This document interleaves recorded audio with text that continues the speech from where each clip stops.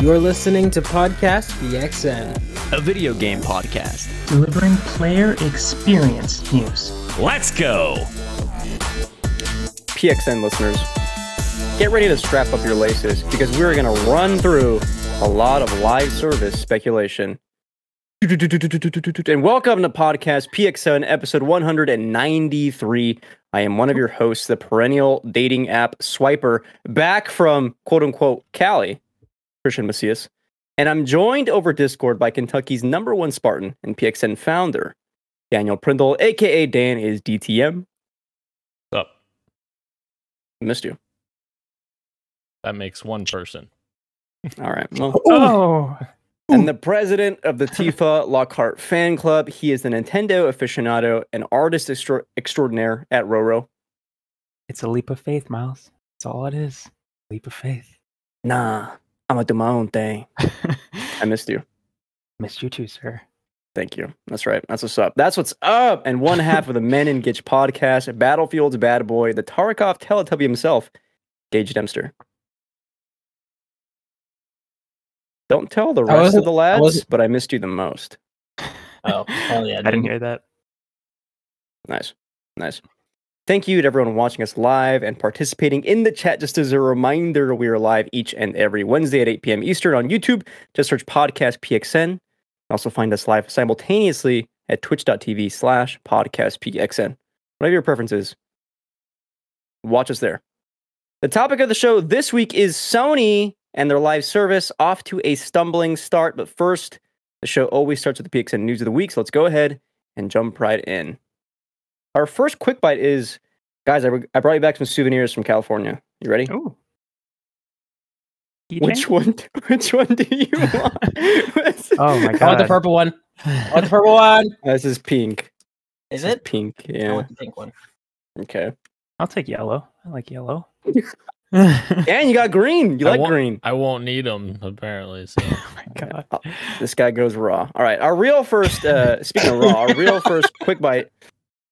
Gollum, the Lord of Ring game, is now the worst reviewed game of 2023 so far. With a Metacritic at the time of posting this article on VGC, 38, which is pretty bad. Pretty bad. We were kind of expecting this to not be super hot. As Danny would say, this is no bueno. Oh boy. Yeah.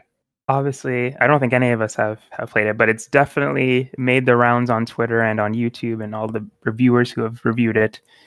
Not in a positive light. Looks pretty rushed. Yeah. It's gone up 1 point to 39, just FYI. So if you want Moving on up. Moving on up. Oh, my precious. It's probably going to be the worst reviewed game, though. You think this year? I don't think anything's going to dethrone it. That's pretty a low score. Hey, Starfield is coming in. No, I'm just kidding. You're so. Oh my god! You have to fucking set me off, bro. I love to joke, don't I? Some Nintendo news. Super Mario Advance 1, 2, and 3, Yoshi's Island for Game Boy Advance are now up on Switch Online. So if you have NSO, actually I think it's not NSO. I think it's just Switch Online. So if you want to buy them, you can. No, here. Oh, sorry. I'm sorry. GBA games available for expansion pack tier subscribers. So yeah, you can get those on NSO. Download them, grab them. Yoshi's Island, great game. Indeed it is. For those of you who are into glitches, there was a big Legend of Zelda Tears of the Kingdom duplication glitch going around where I think you would fly up in the air, drop an item, but it stayed in your inventory. So people were duplicating a lot of items. Well, Nintendo has come in with a patch that fixes it. So if you have updated your Tears of the Kingdom, you can no longer do the duplication glitch. Yes. I never got a chance to do it. I don't think I would have done it, but a lot of people are using it to duplicate rupees. They could be super rich. You can do that with rupees too? Apparently, yeah. Or at least items that you could sell for rupees and just become super rich. And yeah. That's that I might have done that, but for like other stuff, probably not. However, I did see today that there's a new method that people have found. So they fixed this one, but there's another method. Yeah. Can't stop capitalism, dude. Enough. Speaking of capitalism, Forza Motorsport fans, here we go. Turn 10 reveals Forza Motorsport's cover cars. We're excited to confirm in a tweet they said, your Forza Motorsport cover cars meet the stunning 2023 #1 Cadillac Racing V-Series R and 2024 Chevrolet Corvette E-Ray. Tune in to the Xbox Games Showcase on June 11th for an up-close look at these cars. Swag. Oh yeah, Pretty neat. these games are always really pretty. Just like you. Oh, thank you. That's so sweet. Since you also said the Xbox event, just throwing this in there as well. Tell the me. Xbox Twitter account is teasing with some All right. some sprinkles of Sparkles. dust. Yeah. The glitter. That Fable is probably going to show up. At the event. Oh, very cool. Yeah. And that was the Forza devs that were working on that, yeah? Yeah, Playground? it's Playground. Oh. Yep. Yeah, yep. Exciting. It's very exciting because there was rumor there was a whole debacle like a year ago, or a year and a half ago, saying that the game was in trouble and then that it might have been delayed. And then I remember shortly after it didn't get as much attention, but somebody reputable like dismissed it. Was like, no, it's actually chugging along pretty fine. So we might be close to getting this game in our hands, which is exciting. If they're teasing it, showing there, we might actually see gameplay. Very excited. We last saw it 2019, 2020, something like that, I think. 2019, I think, for the announcement trailer, if I remember correctly. 4 years is that's well, enough time for them to get some serious headway on working on it. So it might be pretty close to, well, I'm not gonna say close to launch, but close enough to show it off. I think we can see gameplay. I think it's reasonable to expect that we might see gameplay. And Phil was on stage in 2018 when they acquired Playground Games, and that's when they officially announced that Playground was working on another game, which it was already rumored to be Fable at that time. So True. Yeah. But we're looking at a healthy amount of dev time, assuming there's no setbacks. Yeah. Sure. Looking at you, what's the other game? Just pick a random publisher and say it. It'll work. Dark. Oh. Got some more Nintendo news. Nintendo has blocked the Steam version of GameCube and Wii emulator Dolphin from releasing. Basically because Dolphin emulator had the Wii's encryption keys inside of Dolphin's source code. So can't do that. They got to go back and fix that. Make sure it doesn't have that in the source code. Dolphin's cool though. Yeah. Dang it, Nintendo. Dang it. It's understandable. They have reason to go after this. Yeah. Yeah. Hopefully they get it fixed because Dolphin is cool. Yes. Thank you. Lads, are you ready to immortalize yourself on the statue of Lilith in Diablo 4? Well, if you are, you can do so by reaching level 100 on hardcore mode and then tweeting Diablo 4 hardcore with proof to have your username immortalized on the statue of Lilith. It's only the first 1,000 people, so get to grinding. Holy. Are you going to do this, Dan and Gage? I know you guys are Diablo people. Gage will not be answering that question. Gage was so upset about that question that he dropped out. There's no way in hell I'm gonna have enough time to get to 100 on hardcore before 1,000 other people do it. I guarantee you. There's gonna be lot. Yeah. Quit your job. Yeah, exactly. Yeah, quit my job and quit playing literally anything else. Yeah, but this is cool. That is cool. I think Gage is frozen again. No, he's I'm not. His eyes. Yeah, I'm not pulling a Jirax. Yeah, it's whatever. It's a bunch of dorks are gonna get there really quick, and then. Oh my god! Well, I'm not gonna do it. So it doesn't affect me at all. It is neat. It's a neat idea, though. I like it. But we don't know if it's a real statue or if it's like an in-game statue. If it's a real, it's definitely in game. It's definitely in game. Yes, yeah. Gage is the man that plays a game for 5 matches and then plays another game for 5 matches and then goes back and then. It's called diversity of I know. stonks. Yeah, it's that's fair. Diversifying your portfolio. I wouldn't expect you to understand. Anyway, got some tragic news for only me. The worst thing that could ever happen to Silent Hill has happened, apart from Bloober making Silent Hill 2.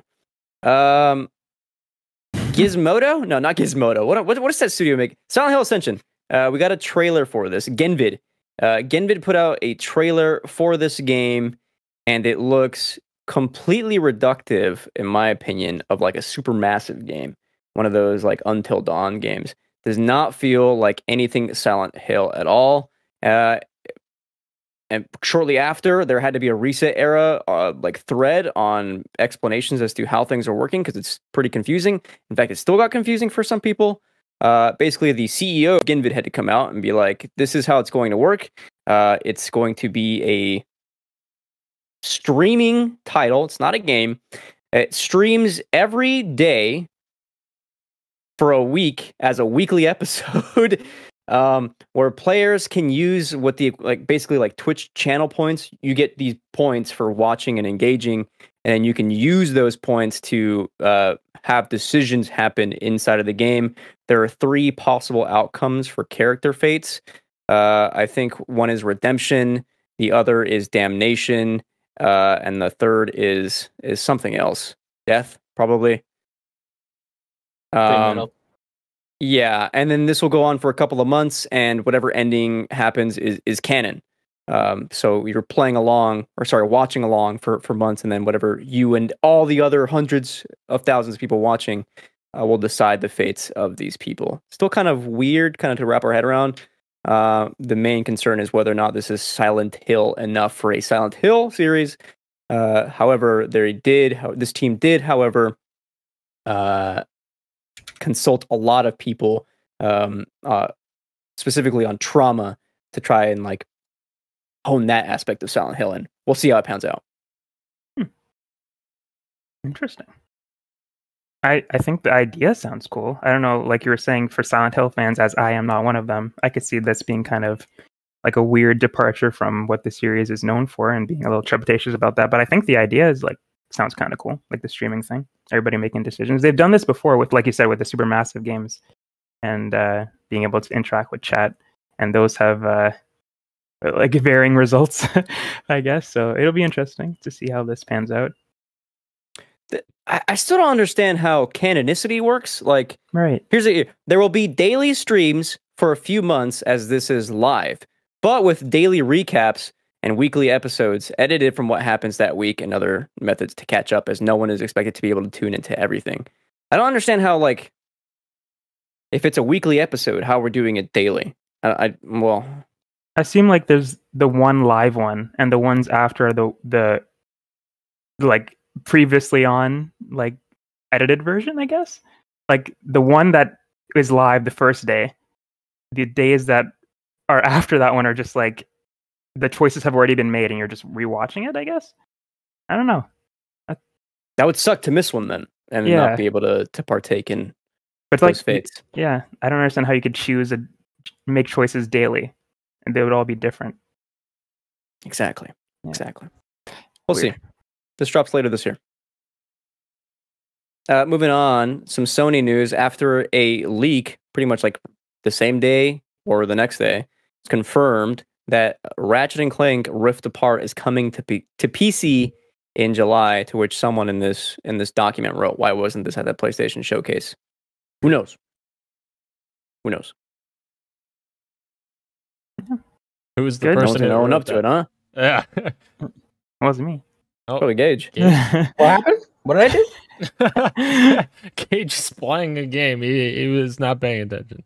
I'm not playing a game. I'm dying. I'm Goes to my kidding. my graphics card, which is almost certainly dying. By the way, now reading multiple websites, so that's fun. You wrote. Did you write this thing about Rift Apart? I did write this thing about the Rift Apart because it explained to me the logic. It could have been. Yeah. It could have been a 30-second.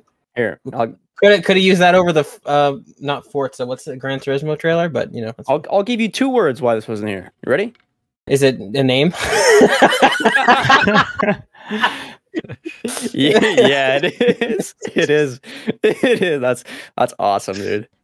We're looking for Jim Ryan. Nice. Let's just move on. Fans of little toy cars, Hot Wheels Unleashed 2 Turbocharged announced ahead of October release. Oh, should we say the actual news bit? Did we say what happened or no? I think we got carried away. No, we said it. Well, yeah, we said. Oh, did we? Okay. Christian got it. My bad. Keep doing you. We'll see how this goes. The first one was free on Plus, and I quite enjoyed it, but only for like max 5 races. After that's like, I've had my fill for a couple of weeks. Never played this one, but I always thought it looked cool, like from the first like the first one, like it seemed unique. But yeah, I don't know if this is for me. You know. Yeah. Which one's on game? Is this an expansion to the second one? There's one on Game Pass right now that I downloaded. I can't. Is this? No, this has the number 2 on it. Well, it also says turbocharge, so I don't know if turbocharge is what we're seeing or if it's Unleashed 2 turbocharge, which I guess is the answer. Is it Hot Wheels Unleash 2 turbochargers? You know, like 2 turbochargers are being, and it's still the first game. You know. God damn it, Ro! It's meaning I hate you both. All right, I'll take the other, TOO2, fine. but they wrote 2. Nice. Yeah. Poor Christian. For real. Let's move on. Our last bit of quick bite. So this is I lumped this in here instead of news, Adam, because it's like, come on, we really have more to say than this. I like to give less time to Bobby Kotick. On the same day of a big article from Variety profiling Bobby Kotick, which failed in a lot of regards, even asking follow-up questions, various like specifics on the company in relation to like the accusations, the hundreds of them that are going against them. On the same day, this all happened in Variety. Another article came out from Axios, in which, here we go, Activision Blizzard's investigation confirmed 29 incidents of harassment, discrimination, or retaliation by employees last year. There was an uptick of them last year. Workers were terminated for discriminatory language, unwanted advances, non-consensual touching, among other things. Insane. Even last year, still not a problem that's being fixed over there. Yeah, still happening. Like you said, Christian, I don't know what else we could say that hasn't already been said, but I don't know. It's upsetting. Still upsetting, even though we've covered it so many times. But yeah, Bobby Kotick.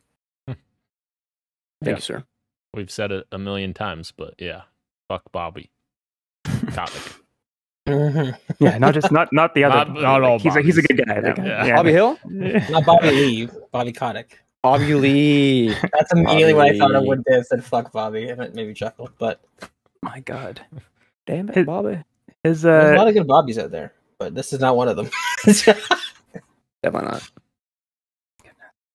No, I was just reminded of when Blizzard started to do their own investigations into their own accusations, and in the oh my God, the Variety article reminded me of that, where Bobby was like, "There was nothing wrong, nothing happened here." It's like, okay, you're the one we're accusing of the things. You can't say that.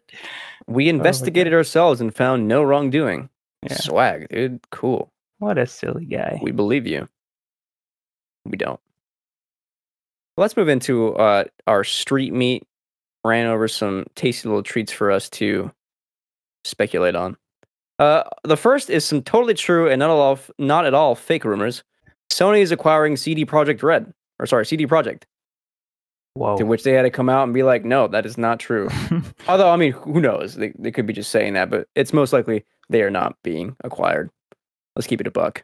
They're not. And that Sony has a new showcase. Like, all right, let's relax. We just got this one. Yeah. Wait a second. We know this one sucked, but come on, let's give it some time before we start with this rumor mill again. You know what I mean? My God. I am excited for the next one, but let's take a little breath here. Yeah. Let's get through the rest of SGF first before we start speculating on the next new showcase. Yeah. Last street meet here. Fortnite folks. Optimus Prime may be coming to Fortnite. We'll see. There's a first look at Chapter 4, Season 3 key art, supposedly coming from Guile_gag. Seems like it might be real. I don't know. Is there anything that can't come to Fortnite at this point? I guess not. Yeah. Anything's on the table now, which is cool. Dude, Yes. It's a matter of time before like we get like K-pop stuff in there. God. We must have already. There's no way we Yeah, haven't. You're right. There's You're no right. way. You're right. There's Yeah, absolutely zero chance. Yeah. I think BTS. Well, this music is at least BTS is definitely in there. Official collabs beyond just songs or rip off of like dances. Yeah. I can't wait until we get like only Tony matter of time. Soprano in there or something. Tony Soprano. They start doing like these really obscure, like they just gotta start partnering with everyone. What is the wildest thing you would want in Fortnite? I'm still voting for like Larry David. Wow, that would be so cool. That'd be wild. Larry David would be awesome. That'd be amazing. That would be great. Apparently, there's 2 K-pop items in Fortnite, both emotes, Dynamite and another one. I don't know. Yes, yeah, that's You true. nailed that, Christian. You nailed it on the head. I can't think of anything. I don't. If they haven't already done it, I would love like an Avatar, The Last Airbender. That'd be collaboration. cool. Yeah. I want a real avatar. Pandora, like Yeah. yeah. Well, you're onto something there though with the Last Airbender stuff. Like, I immediately thought about the Jedi powers, where you can Yes. force stuff rocks. Like that's basically almost earthbending. Exactly. Just work on the other stuff. Exactly. We're there. I would love that. Yeah. Okay. Mosey on over into news of the week. We got 3 news items here for you. The first, we've talked a little bit about Netflix games and kind of maybe being a little bit doubtful about whether or not they could pull it off. It seems like there's actually a high caliber team being assembled over there. Raf Grassetti today tweeted, "I'm happy to announce that I've joined Netflix to develop a new original IP AAA game." I think this is the same one that Joseph Staten? Joseph Staten. Yep. Staten joined. So Grassetti will be joining. Benji Sales tweeted, here we go. Grassetti, who recently left PlayStation/Santa Monica as art director on the God of War franchise, announces he has joined Staten, previously from Xbox, Halo, making the game. So the project is seemingly going to be pretty big. Who else are they going to poach? And is this exciting? I think it's cool that they I don't know. There've been a lot of games where you see the big names and then the game comes out and it's not doesn't really hit. I think this is a good sign that they're taking it seriously, I guess. Like at least they're recruiting some pretty talented people to work on this. But like the CGI trailers that we see at these game showcases, I feel kind of similarly with the names now, where it's like I need to see the game first. Like it's cool that Raph is joining the team, but I would like to see what the game is first before I get excited. But I mean, it's not a bad thing, you know. It's gonna be many years before we even see anything from this Oh, too. yeah. Like the fact they're just starting to build the team, so yeah. Like who knows if Netflix even, doesn't close them before the game even releases. But we'll see. I have nothing to add. I wonder what it is though. What kind of game? I do, yeah. I think that's what has me most curious is what kind of AAA game. It is multi-platform. It will probably be streaming to some capacity because it is Netflix. So, yeah, I'm very curious to see what they end up doing. But Dan's right. It's going to be almost at hundreds of years. That's not true. It's going to be years before we even get century. glimpses of that. Yeah, Man, it's going to be called Netflix. Weird. What's another word for thing? Weird. I don't know. Thingamabob. Making a Stranger Things joke. Oh, I get it. Yeah. Anyway, let's move on. Second news item here. I put this in because we talked about this as a topic of the show not too long ago.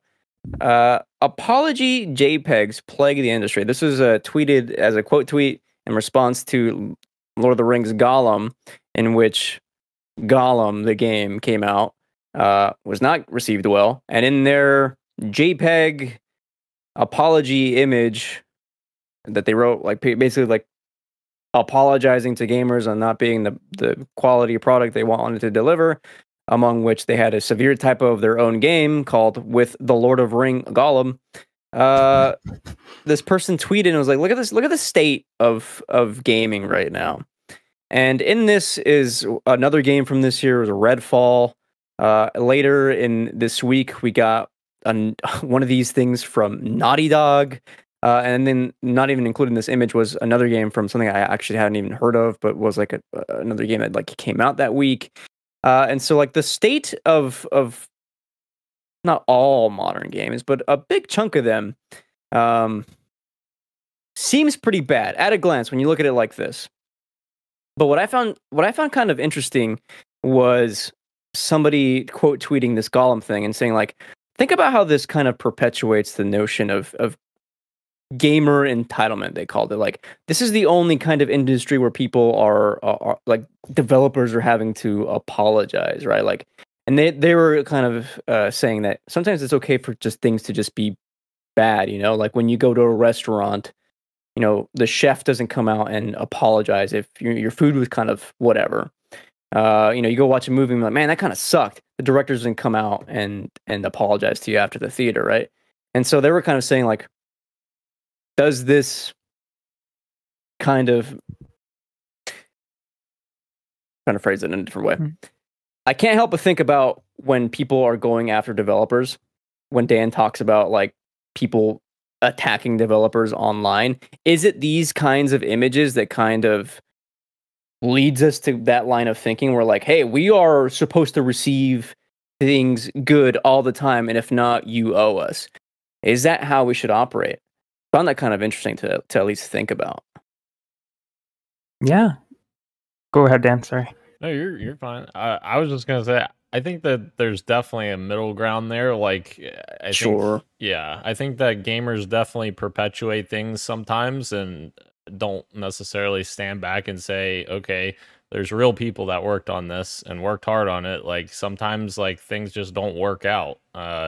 And also, I think, you know, there is an opposite extreme to that where you have corporate greed and publishers that want to push things out that, you know, you have a right to be upset about that. And, you know, it's just a matter of where you're directing that anger towards or that frustration towards, I guess.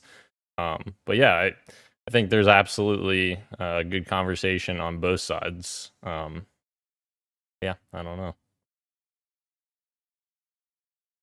Yeah, I agree. Yeah, I to the point that guy was making, I forgot where if we are entitled to these responses or not, as opposed to like movies and other stuff like that. I guess we're not entitled to them.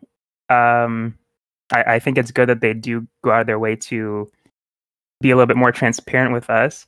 But it is true that we are paying a little bit more than a trip to the restaurant, trip to the movies, and stuff like that. Like we're also buying a piece of hardware to play these games in the first place as well.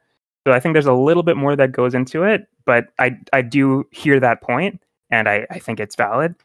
But I don't know. Even the Naughty Dog one this week was one that I was confused as why people were mad at, because it seems like they're doing the thing that people are asking the other people that made the JPEG images to do, which is take their time, and they're just letting us know that they're going to take a little bit more time to polish it. I hope they don't cancel it.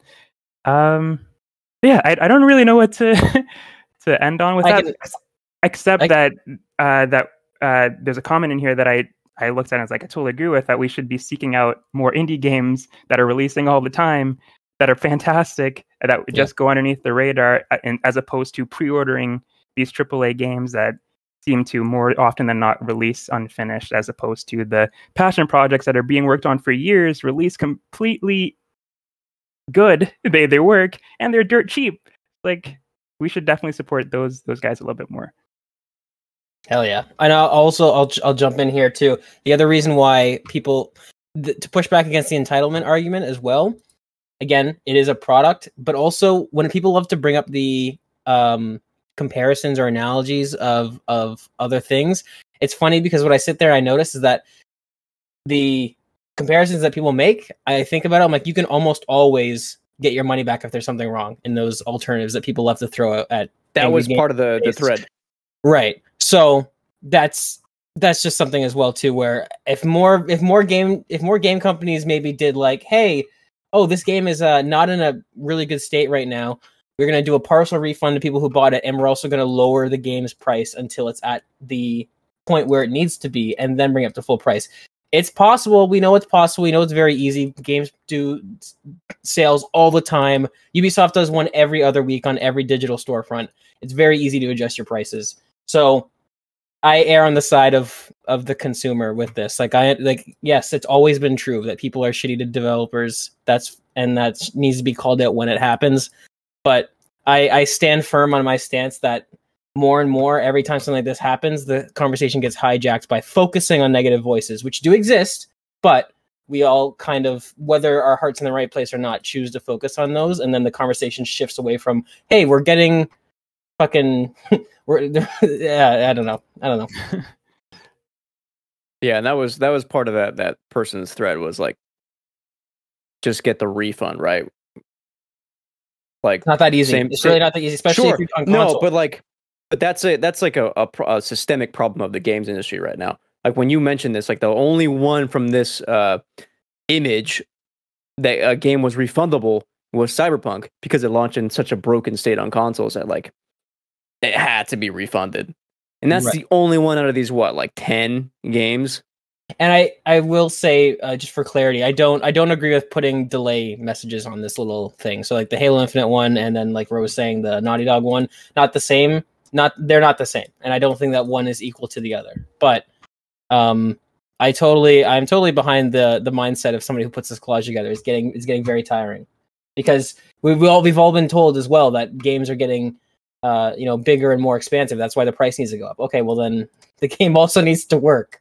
Right? Sure. If you're saying that you need more money because the game is harder to make, then that, in my mind, the equation there is, in order for us to keep making games at the quality that we currently make them, we need to make more money. But the problem is that we're paying more money, and the quality of the games that we're getting is lower than what we've had before. Call of Duty should be on here, man. They should apologize to me. Well, Call of Duty doesn't apologize. That's how they never get on these. That's how they never get on these fucking collages. It's kind of a Chad strategy, if we're being honest. That's one thing Activision's done really well, especially compared to EA, where it's like EA will always apologize and throw themselves into the fire, whereas Activision will be just as greedy, if not more, but then they just don't acknowledge it.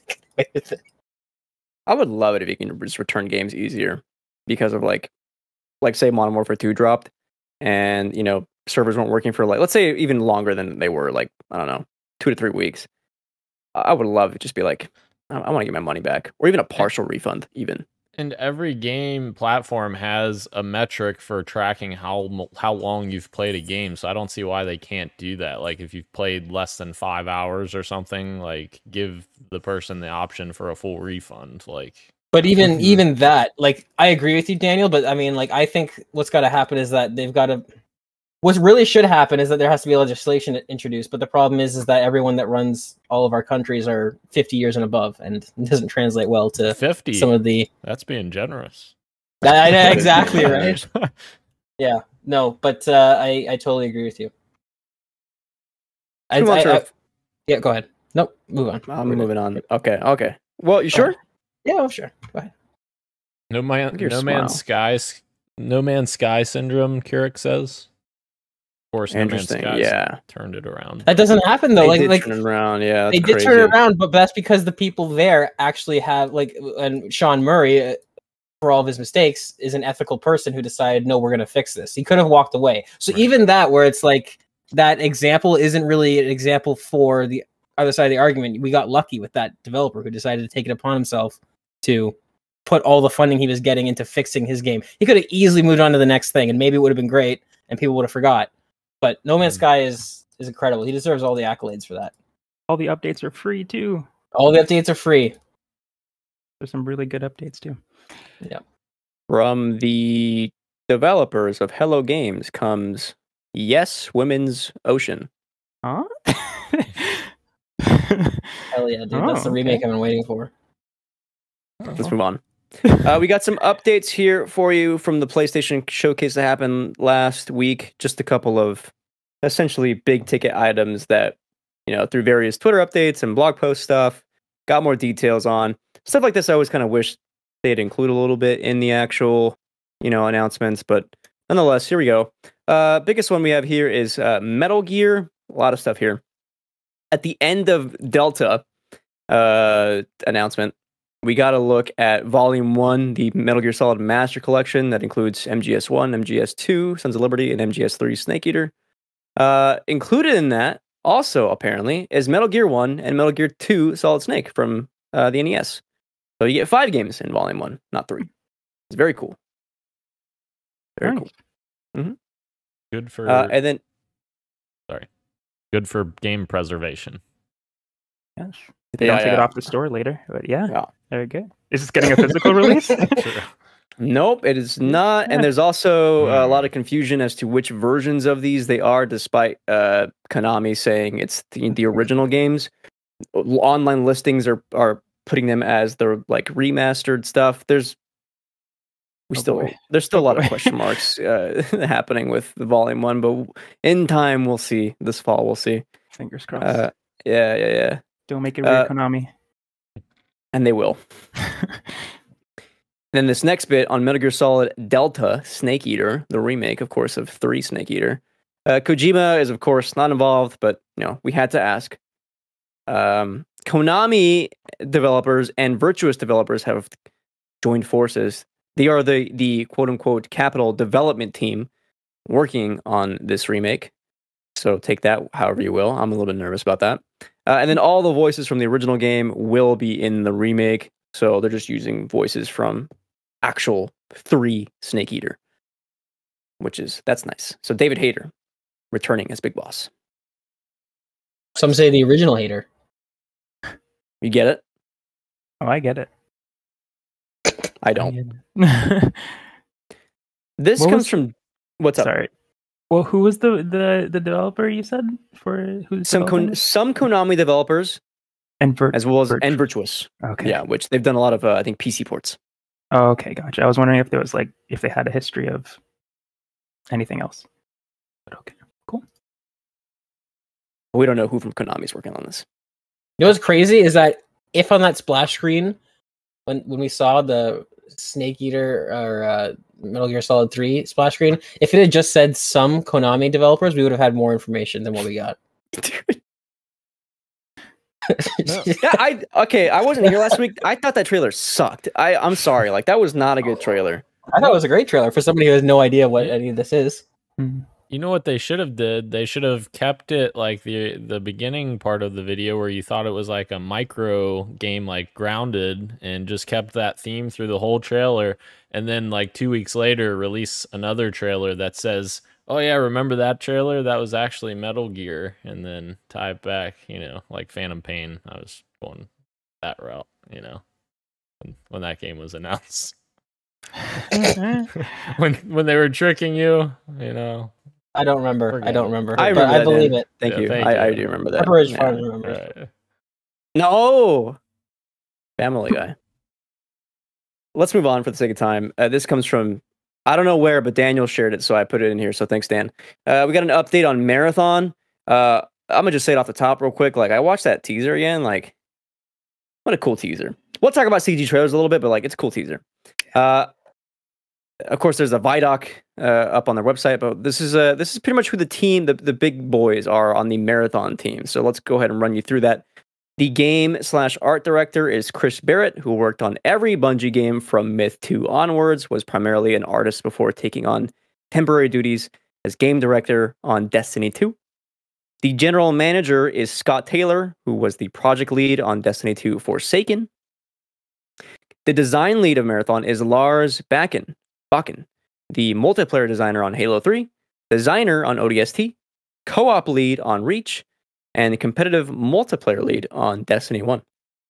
And then franchise... Actually, I don't know if that means competitive. This is comp. So yes. I just guessed. Yes. The franchise art lead is Joseph Cross, who was the concept artist on Dead Space 2 and 3. Worked on the Dune and Ghost in the Shell movies. and then the lead concept artist on Destiny 1. This is a pretty hot team, I gotta say. Especially, I think this the design lead, Lars Bakken, the multiplayer designer of Halo 3, designer on ODST, co-op lead on Reach, and then competitive multiplayer lead on Destiny 1. I think for what the game they're going for, which is the extraction shooter live service game, they got details on it being a persistent world, which is huge, and you need that. I think this team is probably going to do it justice and have a pretty fun, unique spin on extraction shooters. Kind of excited. Of course, Lars, I shouted out last week. Love Lars. And he is actually the original brainchild for Firefight in Halo 3 ODST and then also on Halo Reach. So he created Firefight essentially, or he was one of the integral guys on that. But yeah, he's been there a while. And yeah, Christopher Barrett as well has been there a long time. Both grizzled ancients at this point. I want more on this. Like, this is one of the games where I'm like, man, I would really love to just like watch a 20-minute like deep dive, like just rewatch it for you know what I mean. Did you watch? I didn't watch the Vidoc. Okay, no, I did not. It's actually it's got some good details in there actually. Yeah. Let's all get really into Marathon, especially Ro, who only likes 2 shooters. It's Bungie, and it has like you said, a pretty good cast of teams. So maybe I'll get into it. I just hope it's not 3-player squads. It is 3-player. That's yeah, confirmed. I know. That's I confirmed. it was. Yeah, forget it then. You guys have your fun. Yeah, that was in their Q&A. It is 3-person. Or I'll be on the other team. Hey, you know what? We'll just split up 2v2. Not 2v2, but 2 and 2. But we'll be in the same Discord together. Just giggling. Just sabotaging the opposite team. We'll let you guys win this time. You guys win the next time. It'll be great. I make fun of a lot of like extraction shooters because not a lot of them seem to like truly get it right. I told Gage I had dreamt about Tarkov the other night. I don't know, man. I still kind of root for them. Like I want them to be like a cool thing, and I feel like Marathon may have the what? Are you talking about Marathon? You want Marathon to be a cool thing, or you want Tarkov to be a cool thing? No. I'm saying extraction shooters. I want them to be a cool thing. Yeah. And Marathon may have the juice. Yeah. It's well, I mean, if we're being fair, like the only thing holding back Tarkov is the barrier to entry, in which you have to go through the online transaction of buying a game from a Russian developer, and then you have to download their custom launcher and XYZ. And also, the game is not optimized at all. So it's a very steep learning curve. Yeah. Yes, that's true. Yes, you do have to. You can twist your ankle if you stand up too fast. That's very true.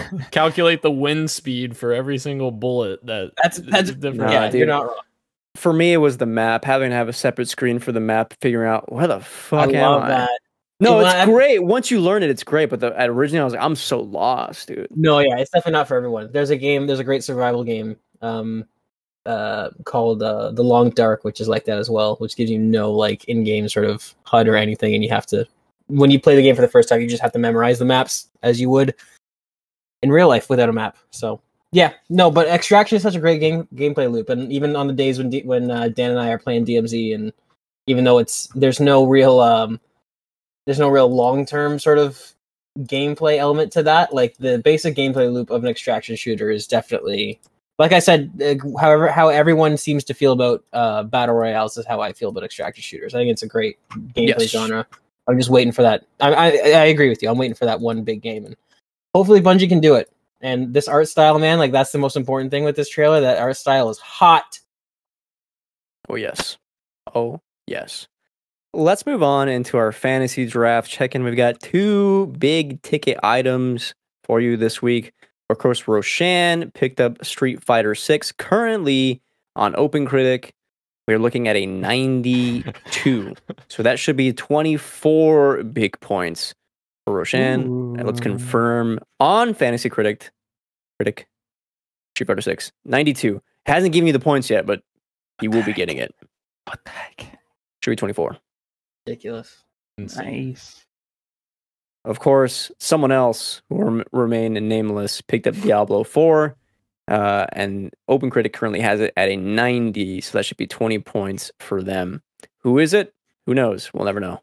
It's me, Mario. Wait, how does the point system work again? Why does Dan get 33 points for 96 and I only get 24 for 92?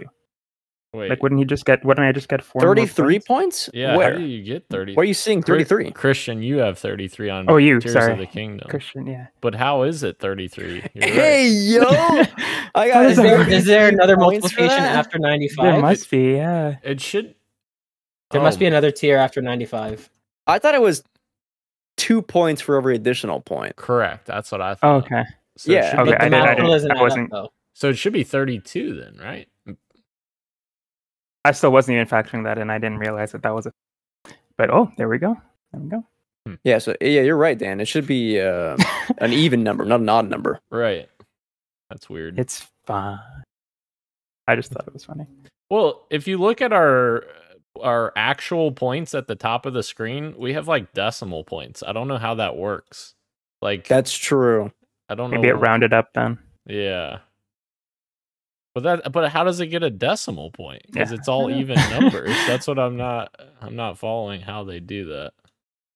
Fantasy critic, let us know. It's a mystery. Oh wait.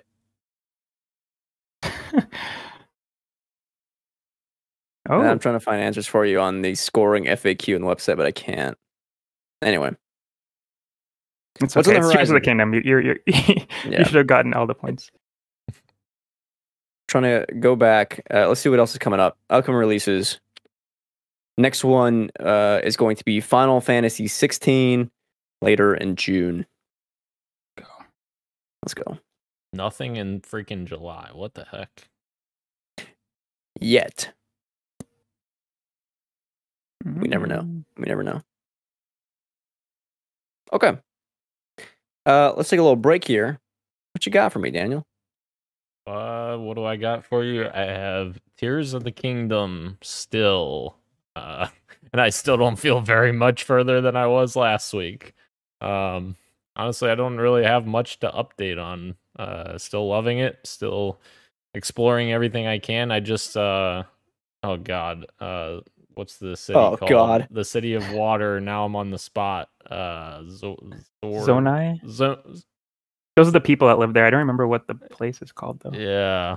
Anyways, it's always Zora's Domain, isn't it? Zora's. Okay. Yes. That's it? where I'm at right now. I just Okay. started exploring Zora's Domain and walking around doing some stuff. Very beautiful there. So, actually, I haven't been there yet. oh, you haven't? Okay. Well, Mhm. I won't say much more then, but it's fun. I think I'm 50 hours in, man. I still have only done the one thing. To which Gage, I heard you yesterday be like, sounds like it's not efficient. Hey, it's a big game, all right? Lots of exploration. Yeah. I got another bone to pick with Gage that made me laugh. Let's pick it. Let's pick it. So yesterday, last week you guys were talking about Resident Evil VR, and Daniel was like, "Oh, well, Christian played Resident Evil 4 on Quest VR," and Gage was like, "All right, shut up. Christian probably only played like 2 hours and then never went back." I stand by that. And he was right, dude. He was right. I played like 2 or 3 hours. Like, this fucking rips. Just never went back. Never touched it again. Yeah, it's cool though. He knows me. Oh man. Ro? That's good. Yes. Also Tears of the Kingdom. Despite beating the main story, still doing a lot of side quests and enjoying my time discovering new places. Still just taking my horse, galloping around. It's like, oh, what's that over there? And then spend hours exploring that one thing. And having a good time just doing the shrines, helping out the people of Hyrule, that sort of thing.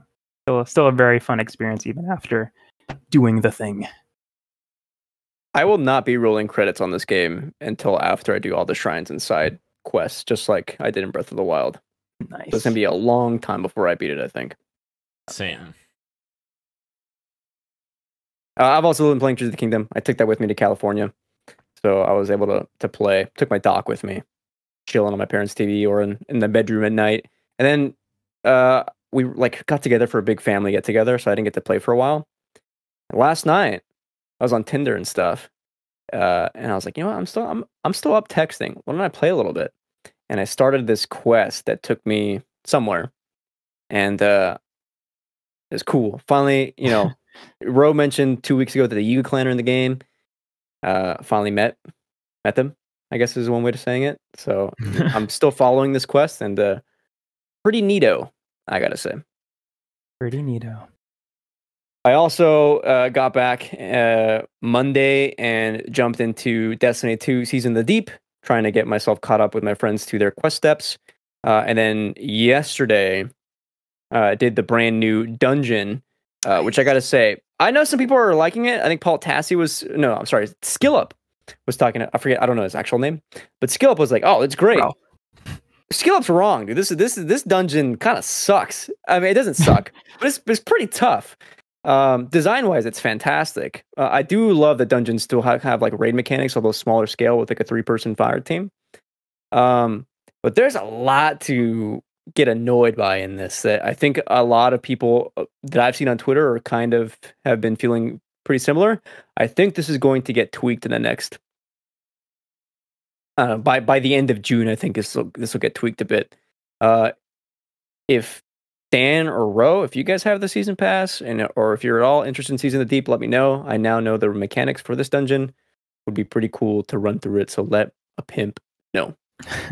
Oh, yeah. Let's go. I don't know if I have the season pass actually. I have to check that out. I know I must have with the Oh my god. I got so annoyed at Bungie yesterday. Because like because they raised the price right of the season pass, but the way the silver tiers line up, you have to buy the more expensive silver in order to be able to have enough silver to buy the season pass. Then once I bought it, I was like, cool, and I got access to everything, right? No, I still got to buy the dungeon key. I forgot about that. So it's 2 separate transactions. Like, why this much money for like one thing? Can't you just buy the season pass from the PlayStation Store, or no? No, that's in game.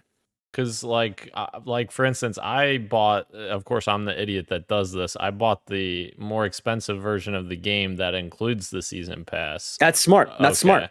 No, the annual pass. That is way cheaper than buying stuff a la carte. Yeah, and that's what I ended up doing. I did the math. I'm like, okay, I know I'm going to be playing the rest of the other seasons. So how much money would I save if I just bought the annual pass now, compared to just a la carting it? And yeah, it'd be like $30 cheaper if I just bought the annual pass now. Yeah. I mean, you said I'm smarter, but I'm actually not because I'm not playing it. That's true. But you don't have to worry about power caps, like the ceiling being higher. Like you just gotta. Well, I don't know what level you are, but anyway. If you want to carry me, I mean, I'll join you in a row. Boom. I don't think I got the season pass. Actually, I think I have to buy it a la carte, as you were saying. I heard there's fishing though. There is. That's cool. No sparrow racing, but they have got fishing in Destiny. Did I get that right? As somebody who doesn't play Destiny, is that you did? Yes, you did correct. Get that right. Okay. There's also been no new Crucible maps for like years, which is something I'm going to bring up later in topic of the show. Yeah, the PvP players have not been happy with Bungie, at least in that regard. Gage, What have I been playing? Yeah, Midnight Club LA. Hell yeah. PC? Nope. On good old Xbox Series X with native backwards compatibility and FPS boost. Don't even have to even touch anything. It just plays at 60 frames per second. Isn't that? No, I was sitting there and I was playing this game and I was sweating because like that's another thing why I love this game so much is like I hate to be that guy, and it's not general statement. It's not for everything, but like. It's kind of fun when games are hard. Like that's the one thing I like about Rockstar games is that there's no difficulty slider. Like the game is just balanced how it's balanced. So I'm sitting there and I'm playing the game and I'm just like my palms are sweating. I'm like, oh, this is actually like I can't just slide all the things down and make it super easy like this. I'm just having a good time with it. But I was thinking about how I was getting so into it and trying to like min-max and restarting this race over and over and over again.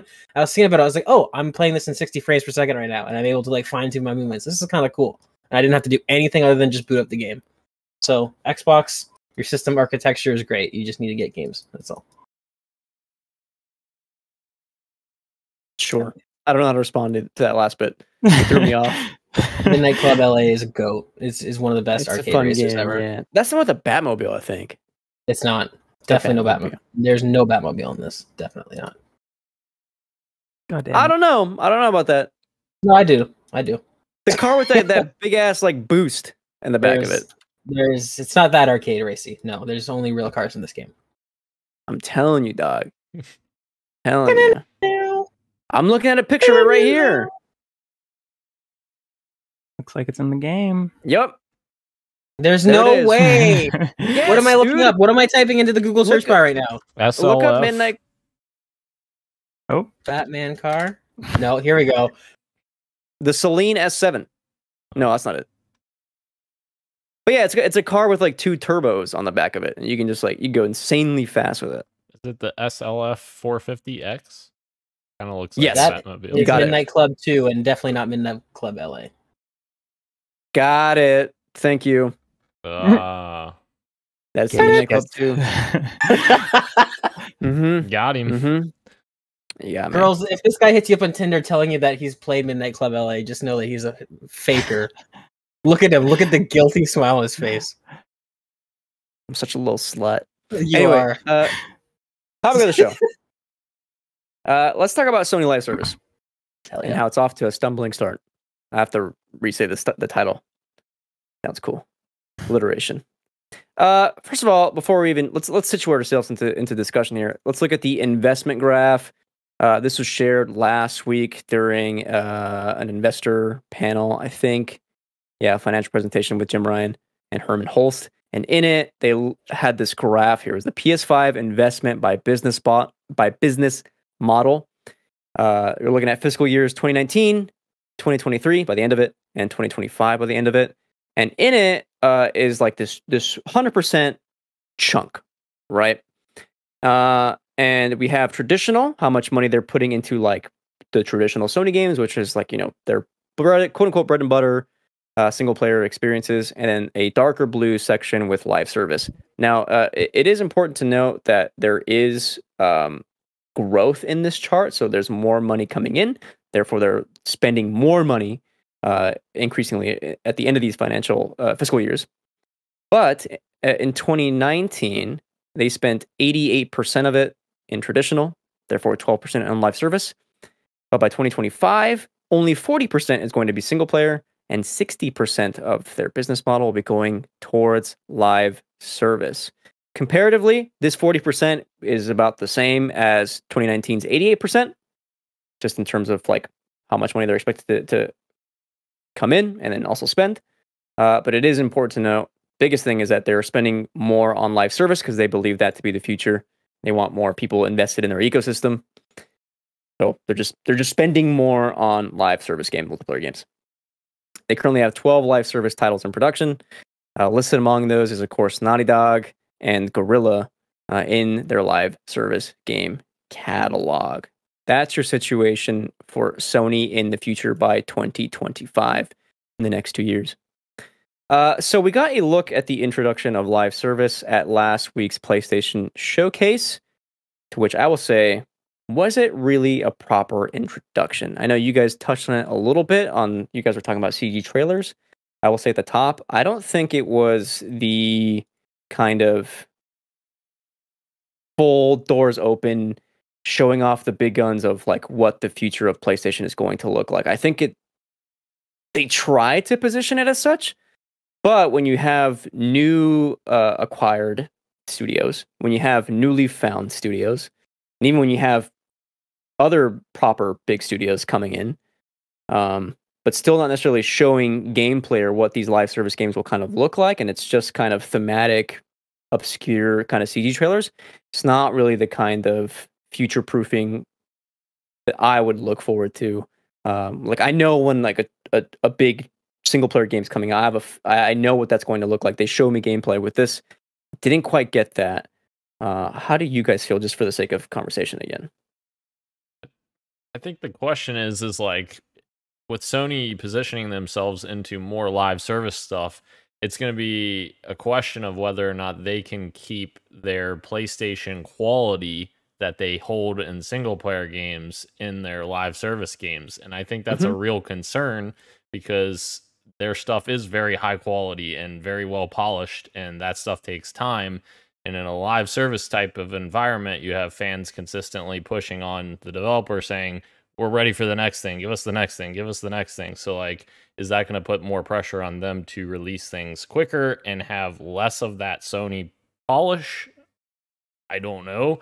But like, yeah, I think that's my major concern about what they're saying here.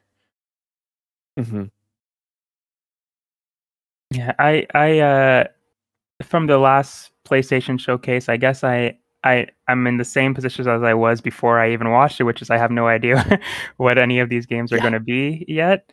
I'm excited to, like you're saying, when that door does finally open and we do see what these games are from Haven and Firesprite. But what they showed was just like you said, super generic stuff that could be mistaken for something that we saw at the Game Awards last year, even though those things weren't there.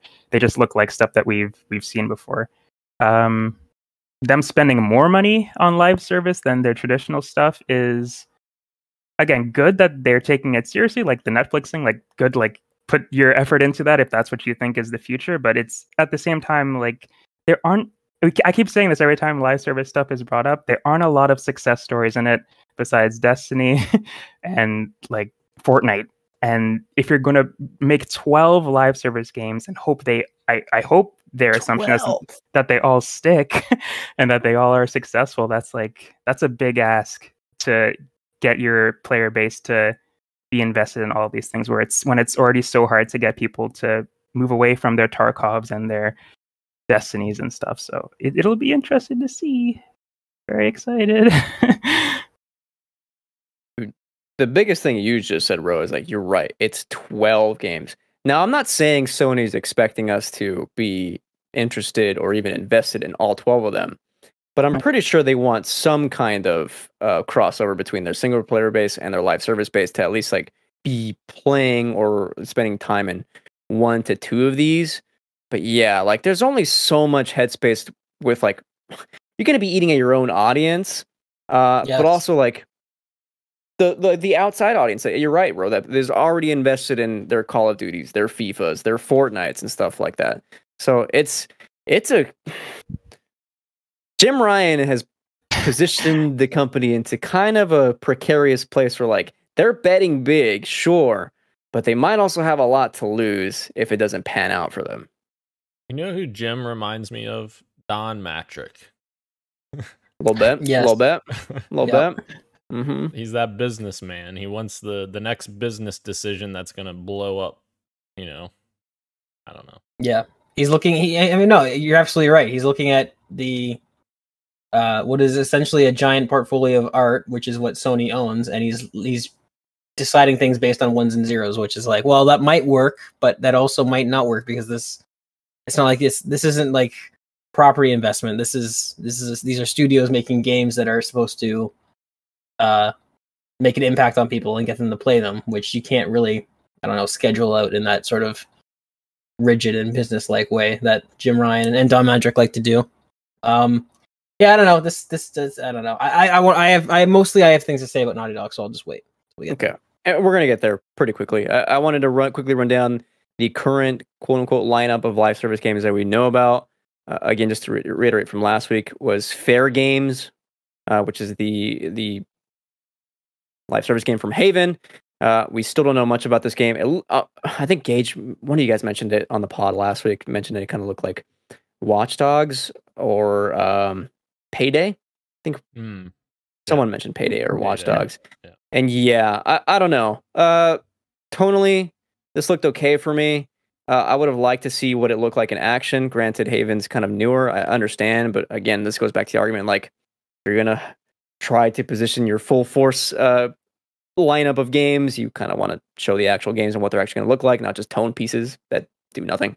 Concord was worse. This was the Firewalk Studios game that showed us less than Fair Games did. It's just like, it's space, and that's pretty much all we know. There's a little bit of retro aesthetic going on with the title, but that's the tease, and you can't really do that when we still don't really know what Firewalk is capable of making in this regard. kind of bummed. The biggest one that I think we all agree with that had like a proper showing was Marathon. But that's because we know what Bungie is capable of making, and additionally, they had the Vidoc come out right after, so you did have more details there, which was really tell cool me. how it was unlocked by the ARG. The ARG, like there was some kind of, I forget what it exactly it was. I think the video, there was some kind of tie-in where it had to hit a certain number and then it unlocked the Vidoc. Can't remember off the top of my head. Cool. Yeah. That's cool because you're gamifying like the experience about learning more. Like you're already pulling in some kind of interactivity and engagement with the actual material of the game by simply doing that, even though it's still not really anything per se. So that shit is cool to me. Yeah. Of course, earlier this year we got supposed leaks, rumors of the Horizon live service game that looked a little bit cartoony, almost a little bit Fortnite-esque character models, but we still don't really know what that's going to look like or if that was even real. But I want to just include that anyway because it is kind of some kind of look at it. Supposedly, the biggest one was, of course, going to be The Last of Us multiplayer.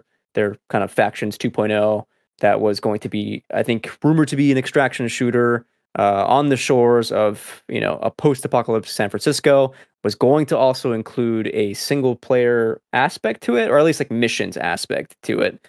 But this is going to be huge. It's going to be a huge title, or one of the biggest from Naughty Dog. And then, of course, last Friday, they put out an apology saying, essentially, the game needs more time to cook. And I'm going to apologize to Gage right here. I was one of the guys who was like, if they need more time, let them have more time. If it's not in a showable state, then whatever. They don't need to apologize for needing more time. If they're going to need to make a good game, take your time. It'll be good when it releases. And then very quickly after, Jason Schreier came out with a bombshell of an article from Bloomberg. And I know some of us can't see Schreier's tweets. Most of us can't see Bloomberg articles. So we have a snippet here from the article. Paul Tassi quote tweeting it. I'm going to read this part to you. The brief announcement also let fans know that the TLU multiplayer game needs more time to cook before Naughty Dog can reveal it. Bloomberg reported that the multiplayer project seems to be hitting some snags, though. Quote, the team working on the game was scaled back after a recent evaluation, said the people who asked not to be named because they weren't authorized to speak publicly. A small group remains on the project while the company reevaluates the direction. While the game has not been canceled, many of its developers have been moved to other projects. Conceivably the single-player title that Naughty Dog mentions in their own post from Friday. Additionally, according to Bloomberg's reporting, Destiny 2 developer Bungie did some consulting and evaluating of Naughty Dog's game. Bungie apparently raised concerns that Naughty Dog's multiplayer game wouldn't be able to keep players engaged. I'll stop there. Gage had stuff to say just off the bat. What are you thinking? First of all, I would like to reiterate that you guys. All right. I might have not explained it well, but you guys totally missed the point. I was not ever saying why the fuck is Naughty Dog delaying this game. It was why are we getting an apology for a game we haven't seen yet? This smells bad, and lo and behold, something's wrong. Correct. So let's just get that out of the way. All right. Also, the only other time we got an apology for a game before it came out was Halo Infinite, and while it's looking good now, what happened? So forgive me if the chef comes out and says, "Hey, just want to let you know, really sorry for what we're about to plate." I would be a little bit. I'd be a little bit fucking nervous. I'm sorry. I would be a little bit nervous. I will say there's no evidence to say it's quote unquote bad. No, but clearly it's. No. Okay, Bungie did not like what they were seeing, and they had concerns about longevity. Yes, true. But actually, let's talk this out because I'm asking this as a genuine question. Like, I can't think of when they say that this has been significantly scaled down but not canceled.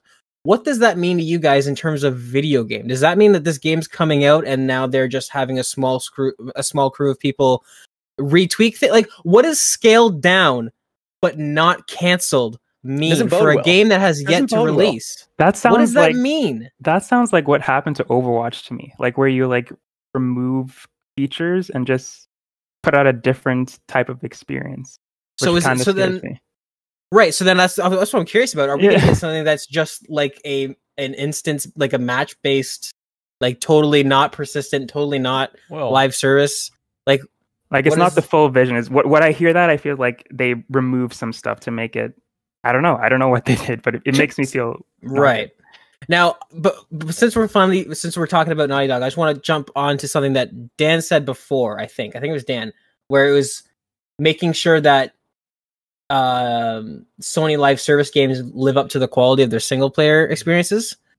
I think the problem that they ran into, and this was something that I was always worried about. At first, I was excited because I was like, "Oh, Naughty Dog took this on, so they must think that they can do it. They must have cracked the code." But what I'm now worried about is, are they realizing that they can't have 8 players in a lobby and have that same fidelity that Naughty Dog is known for? Because you got to think of the optics and the sort of political sort of aspect of games. It's like you can't release, especially as Naughty Dog, which is Sony's flagship studio. You can't release a game and have it look worse than the game that you released previously. Even if we understand, like as gamers with some level of knowledge of the back end things and how it's a give and take, like I'm wondering if they can't get a game that looks like The Last of Us Part 2 with 8 players and different enemies that are loaded in for certain players. Like I wonder if that's the roadblock that they've run into with this game, is that how do we make this look like a Sony first party exclusive, but have it function? And I don't know, like there's certain things that I've been thinking about now since we've gotten all this debacle, how like you only ever see 2 players in the concept art. Like I'm wondering if this is like, if they've scaled it down, like this is you and a buddy in a very kind of somewhat large map, and there's only 2 other players. Like I don't know what's going on with this, but it seems like when Dan said that, it kind of sparked something in my brain where I was like, I think that's maybe their issue that they're running into, is that they can't get a 16-player, 8-player lobby running with all the AI and all that stuff and have it look like a Naughty Dog game, or how we think a Naughty Dog game should look. That would imply, I think, a level of the game being in like an unplayable or broken state, which is not what the article kind of is getting at. It's they had concerns over engagement. Hold on, what is the quote here? Keeping players engaged. So I think it's the gameplay loop, not the actual. For sure. Get me? I get you. My concern is that it's like if I'm just saying, if the game launched and it was a persistent online extraction shooter, and you could only squad up in parties of 2, and there was only maybe like 1 or 2 other teams on the map, I would see that as I would play a couple of rounds and be like, this is not going to keep my interest. So I don't know if the 2 are complete. Like I'm saying, I wonder if they've maxed. If they are thinking to themselves, this needs to look like a Naughty Dog game, they may have designed this game. It may be fully playable. It may be done, but they may be limited by the graphics and the quality that they need to present. In which case, Bungie comes in and goes, yeah, this looks fucking gorgeous, but you've got 4 players on the map, and it's not really that exciting. Like that's maybe what I'm thinking, because I think Dan's right. Like that's the thing with the live service games, is that Sony knows this is why, and I think this is why we're not seeing The Last of Us multiplayer project, is that if these games don't visually look like they're up to snuff with the rest of what Sony has to offer, people will immediately sniff it out, and for better or for worse, justified or not, either avoid it or not stick with it or whatever. Dan, yeah, sorry. No, you're good.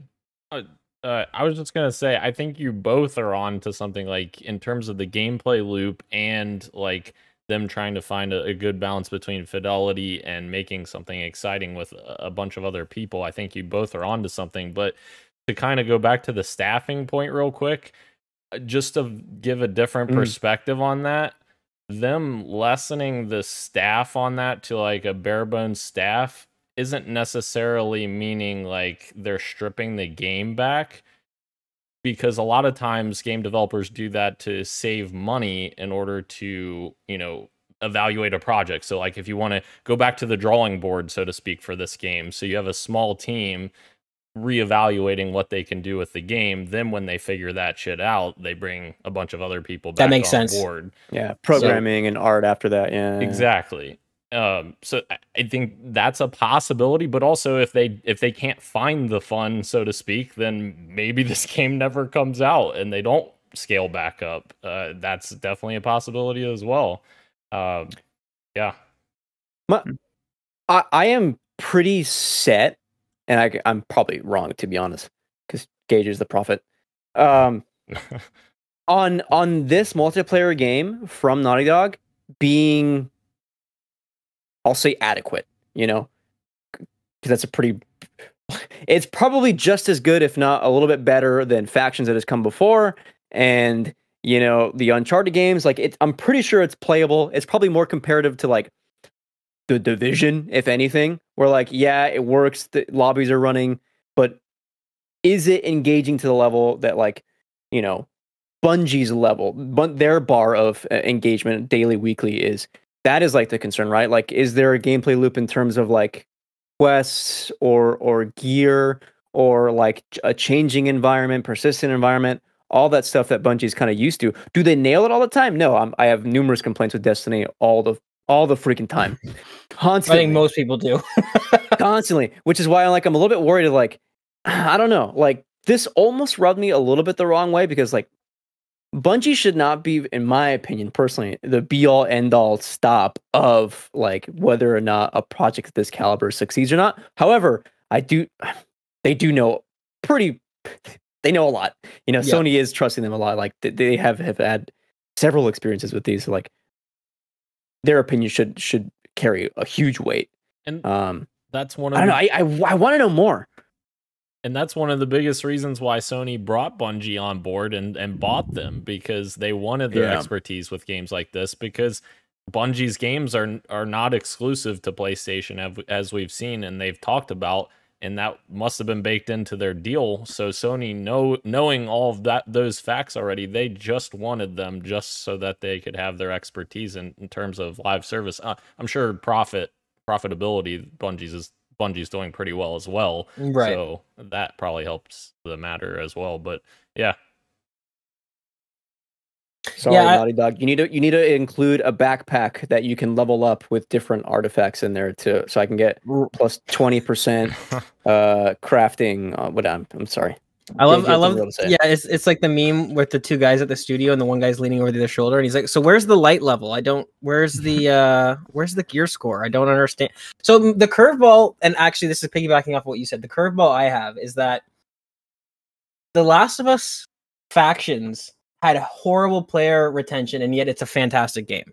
This is my one concern, right? Sure. So something like Tarkov is never going to be widely accessible to a massive audience, but the people who do like that game, like me, like who I love survival games, and that experience transfers over to Tarkov. Like, there's something that needs to be said where, again, this is Jim Ryan probably looking at things from the number standpoint. Yeah. Naughty Dog is our biggest studio. Last of Us is one of, if not our biggest IP that we own. Therefore, everyone should like this game. We need to design this game in such a way that it's going to grab the biggest audience. But that's sometimes not what the game needs. You know what I mean? Like, I don't know. I'm worried that like Naughty Dog maybe has this vision of this game where you're sort of slinking in through these into these levels. Like, let's go with the rumors, right? Because there's been tons of rumors that it is an extraction shooter. So let's say that that's what it is. It's some sort of Destiny MMO, but instead of PvP raids or whatever, you're going into doing these extraction sessions or whatever. If Naughty Dog has this idea where you're going in and maybe ammo's super scarce, just like it is in single player, and like it's a lot about sort of sneaking around and thinking about where to go, and like, oh, there's 8 clickers over there. I literally can't do anything about that, so I need to just avoid the combat instead of engaging with it. I'm worried that maybe that's when Bungie came in and said like, oh, well, this isn't going to engage people. It's like, well, it might not engage everyone for a super long time, but to me that sounds fucking awesome. That sounds like a game that I would sink so many hours into. I'd love to, because I like getting into that. I like kind of like quasi role playing and being like, okay, shit, what the fuck are we gonna do? Like, Rashan, throw a bottle over there, and then I'll run around and see if I can. I don't know. So that's the curveball that kind of that what you said, Christian, reminded me, is that like, yeah, sure, maybe that Bungie's doing what they're told and they're giving Sony the feedback, like, because you're right, Daniel. They bought Bungie because A, they're a powerful studio, then also B, they have their own consulting firm pretty much on live service games that they now own. So yeah, if Bungie's being sent in there and Jim Ryan's saying, tell me exactly what I need to know, and they're like, oh, well, this is the facts. Unfortunately, the people who has the ultimate decision making, right, is somebody who doesn't really know the space. So that's my concern. I don't know if Bungie's idea of engaging necessarily translates to quality of the game, because I love the first Factions. If it was on PC, I'd probably be playing it now. It's a fun game. It's a fun deathmatch sort of game, but didn't have high retention. So you have made me realize my biggest worry in this, and that is there's a level of, whether you want to call it sacrifice or compromise, what have you, that these teams are going to have to make just by simply thinking of their IP as a service and not as a means to tell an artful story, which is one of the reasons why I stick to a lot of these first-party Sony games so often, is because I want to have a story that moves me and engages me in a certain regard, and then I put that down and move on to the next chapter of something else, right? And when you distill that down to no, we just want this to just be gameplay, gameplay loop, looting, whatever, crafting systems, whatever, that starts to lose me in terms of why I game, or why I'm even attracted to these IP in the first place. Just because it's The Last of Us doesn't mean it's going to be an automatic sell for me. right. Or just because it's Naughty Dog even, right? But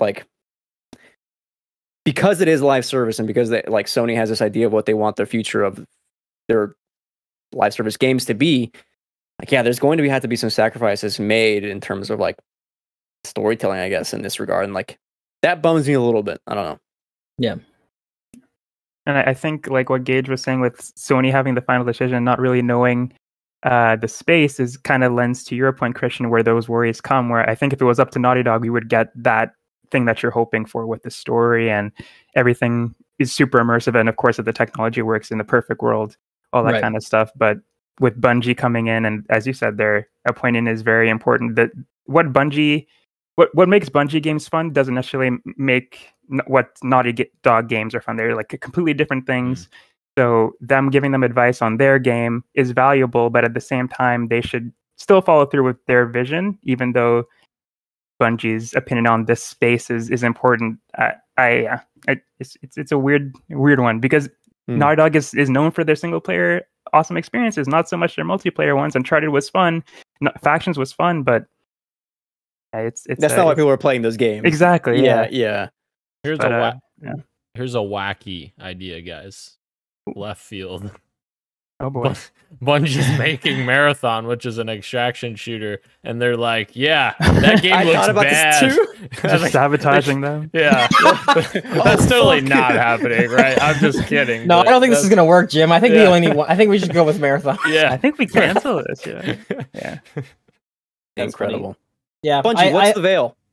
Yeah. I hope that, but I mean, again, my final stance, to make things clear, is that I want this project to succeed. I especially just recently doing my second playthrough of Last of Us Part 2, it's I can't help but think that how amazing it would be. Obviously there's the first Seattle level where it's that sort of semi-open world.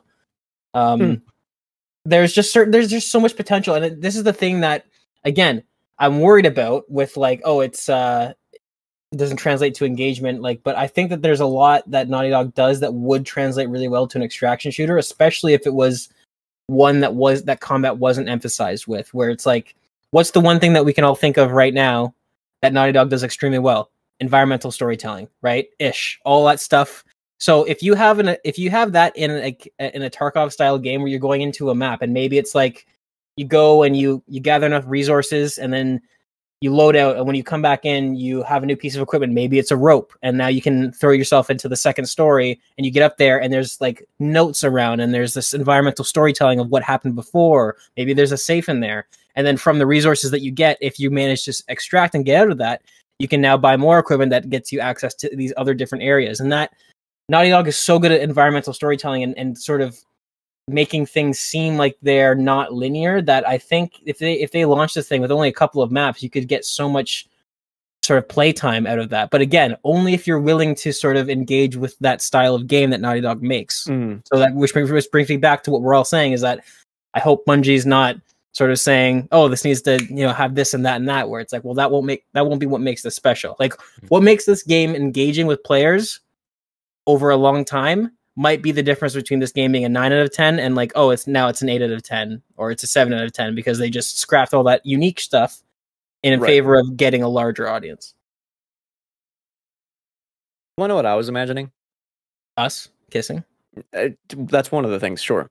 The other was like, I don't know. Imagine what do you proximity chat? I was imagining like San Francisco like shopping center. You see an enemy team proximity chatting, whatever, and there's like clickers nearby, and you and your little partner like throw a bottle over there, and now like this enemy team that was like looting this area is now like getting in like a horde of like an infected like ran on them, and they end up dying, and you clean them up and you take their loot and you leave. Like I don't know, that could have been fun to me.